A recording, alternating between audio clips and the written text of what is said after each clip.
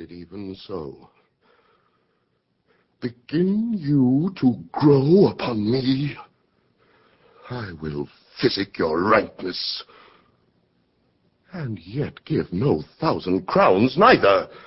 Hola, Dennis! Comes your worship? Was not Charles, the Duke's wrestler, here to speak with me?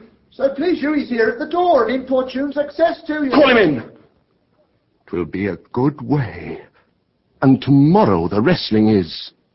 Good morrow to your worship. Good, Monsieur Charles. What's the new news at the new court? There's no news at the court, sir, but the old news.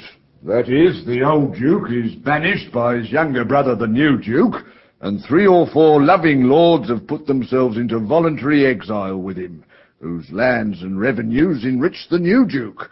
Therefore he gives them good leave to wander. Can you tell me if Rosalind, the Duke's daughter, be banished with her father? Oh, no, for the Duke's daughter, her cousin, so loves her, being ever from their cradles bred together, that she would have followed her exile, or have died to stay behind her.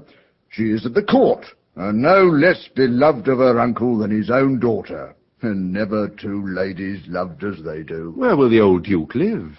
They say he's already in the forest of Arden, and a many merry men with him, and there they live like the old Robin Hood of England.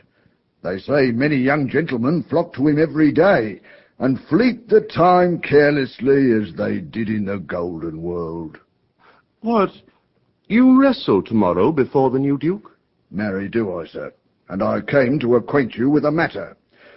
I am given, sir, secretly to understand that your younger brother Orlando hath a disposition to come in disguised against me to try a fall. Tomorrow, sir, I wrestle for my credit, and he that escapes me without some broken limb shall acquit him well.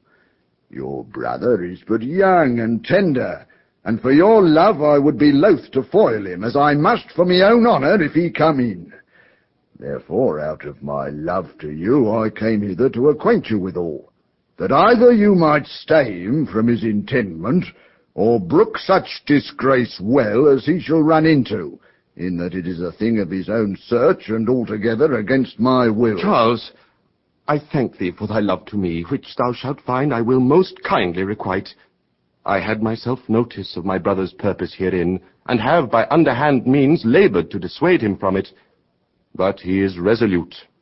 I'll tell thee, Charles, it is the stubbornest young fellow of France, full of ambition, an envious emulator of every man's good parts, a secret and villainous contriver against me, his natural brother. Therefore use thy discretion. I had as lief thou didst break his neck as his finger. And thou wert best look to't. For if thou dost him any slight disgrace, or if he do not mightily grace himself on thee, he will practice against thee by poison, entrap thee by some treacherous device, and never leave thee till he hath ta'en thy life by some indirect means or other. For I assure thee, and almost with tears I speak it, there is not one so young and so villainous this day living. I speak but brotherly of him, but should I anatomize him to thee as he is, I must blush and weep, and thou must look pale and wonder. I am heartily glad I came hither to you. If he come tomorrow, I'll give him his payment. If ever he go alone again, I'll never wrestle for prize more. And so, God keep your worship. Farewell, good Charles. Now will I stir this gamester. I hope I shall see an end of him, for my soul, yet I know not why, hates nothing more than he. It is gentle, never schooled, and yet learned, full of noble device, of all sorts enchantingly beloved, and indeed so much in the heart of the world, and especially of my own people who best know him, that I am altogether misprized. But it shall not be so long. This wrestler shall clear all. Nothing remains but that I kindle the boy thither, which now I'll go about.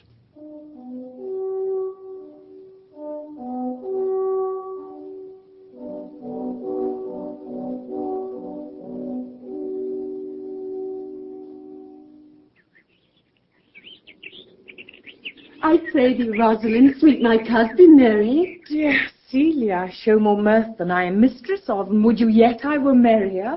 Unless you could teach me to forget a banished father, you must not learn me to remember any extraordinary pleasure. Herein I see thou lovest me not with the full weight that I love thee. If my uncle, thy banished father, had banished thy uncle, the Duke, my father, so thou hadst been still with me, I could have taught my love to take thy father for mine. So wouldst thou, if the truth of thy love to me was so righteously tempered as mine is to thee. Well, I will forget the condition of my estate to rejoice in yours. You know my father hath no child but I, nor none is like to have. And truly, when he dies, thou shalt be his heir. For what he hath taken away from thy father perforce, I will render thee again in affection. By mine honour I will. And if I break mine oath, let me turn monster. Therefore, my sweet Rose, my dear Rose, be merry. From henceforth I will, cousin, and devise sports. Let me see.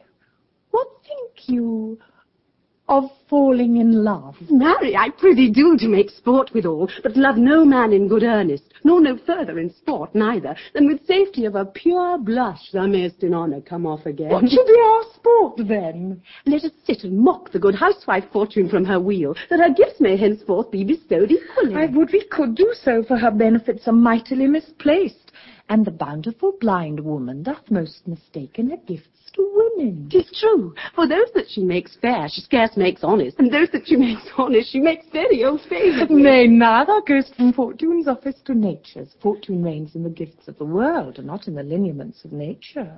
No!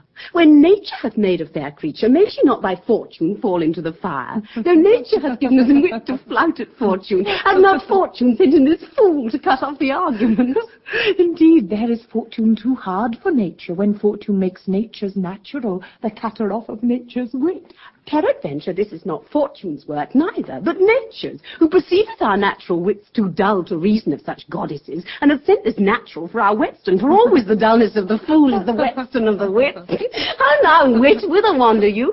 Mistress, he was come away to your father. Were you made the messenger? No, by mine honour, but I was bid to come for you. Well, aren't you that, old fool? Of a certain knight that swore by his honour they were good pancakes, and swore by his honour the mustard was naught. Now I'll stand to it. The pancakes were naught, and the mustard was good, and yet was not the knight forsworn. How prove you that in the great heap of your knowledge? I marry, now unmuzzle your wisdom. Stand you both forth now. Stroke your chins, and swear by your beards that I'm a knave. By our beards, if we had them, thou art. By my knavery, if I had it, then I were. But if you swear by that is not, you are not forsworn. No more was this knight swearing by his honour, for he never had any, or if he had sworn it away, before ever he saw those pancakes, or that mustard. Prithee, who is it that thou meanst? One that old Frederick your father loved. My father's love is enough to honour him enough. Speak no more of him, you'll be whipped for taxation one of these days. More pity that fools may not speak wisely what wise men do foolishly. By my troth, thou sayest true. For since the little wit that fools have was silence, the little foolery that wise men have makes a great show. Well, here comes Monsieur Le Beau, with his mouth full of news. She will put on us as pigeons feed their young. Then shall we be news crabbed? All the better, we shall be the more marketable. Bonjour, Monsieur Le Beau, what's the news? Fair princess, you have lost much good sport. Sport? Of what colour? What colour, madam? How shall I answer you? As wit and fortune will. Or as the destinies decree. Well said, that was laid on with a trowel. Nay, if I keep not my rank. Thou losest thy old smell. You amaze me, ladies. I would have told you of good wrestling, which you have lost the sight of. Yet tell us the manner of the wrestling. I will tell you the beginning, and if it please your ladyships, you may see the end, for the best is yet to do. And here, where you are, they are coming to perform it. Well, the beginning that is dead and buried. There comes an old man and his 3 sons. Oh, I could match this beginning with an old tale. 3 proper young men of excellent growth and presence. Bills on their necks be it known unto all men by these presents. The eldest of the 3 wrestled with Charles, the Duke's wrestler, which Charles in a moment threw him and broke 3 of his ribs, that there is little hope of life in him. So he served the second, and so the third. Yonder they lie, the poor old man their father, making such pitiful dole over them that all the beholders take his part with weeping. Alas! But what is the sport, monsieur, that the ladies have lost? Why, this that I speak of. Thus men may grow wiser every day. It is the first time that ever I heard of breaking of ribs for sport for ladies. For I promise thee. But is there any else longs to see this broken music in his sides? Is there yet another dotes upon rib-breaking? Shall we see the wrestling, cousin? You must if you stay here, for here is the place appointed for the wrestling, and they are ready to perform it. Yonder, sure they're coming. Let's now stay and see it.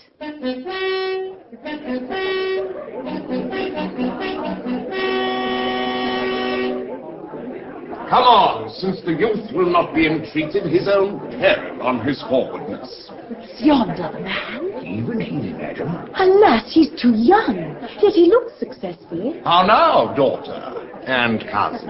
Are you crept hither to see the wrestling? Ay, my liege, so please you give us leave. You will take little delight in it, I can tell you. There are such odds in the man. In pity of the challenger's youth, I would fain dissuade him, but he will not be entreated. Speak to him, ladies. See if you can move him. Call him hither, good Monsieur Lebeau. Do so. I'll not be by. Monsieur the Challenger, the princess calls for you. I attend them with all respect and duty.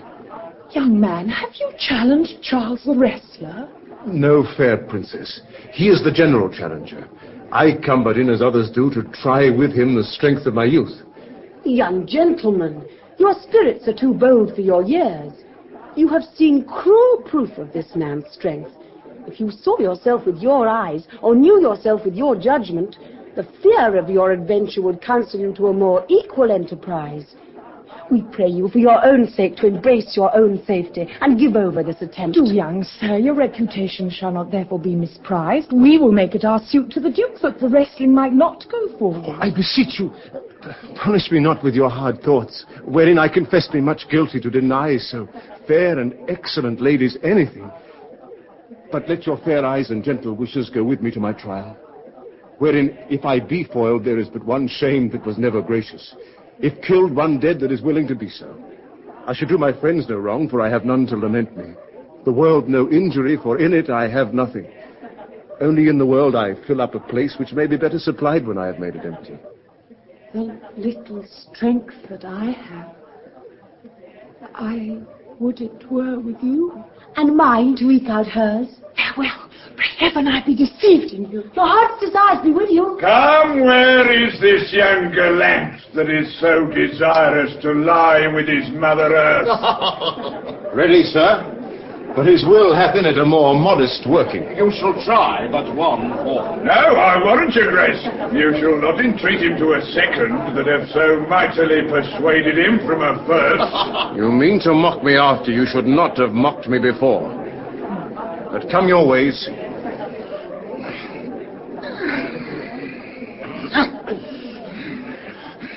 Now, Hercules, be thy speed, young man! Would I were invisible to catch the strong fellow by the leg? Oh, excellent young man! If I had a thunderbolt in mine eye, I can tell who should die. No more! No more! Yes, I beseech your grace. I'm not yet well breathed. How dost thou, Charles? He cannot speak, my lord. Bear him away. What is thy name, young man? Orlando, my liege. The youngest son of Sir Roland de Boys. I would thou hadst been son to some man else. The world esteemed thy father honourable, but I did find him still mine enemy.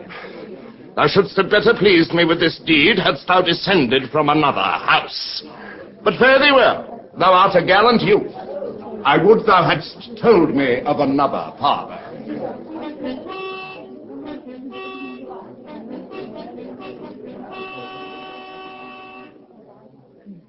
Were I my father, coz, would I do this? I am more proud to be Sir Roland's son, his youngest son, and would not change that calling to be adopted heir to Frederick. My father loved Sir Roland as his soul, and all the world was of my father's mind. Had I before known this young man, his son, I should have given in tears unto entreaties he should thus have ventured. Gentle cousin, let us go thank him and encourage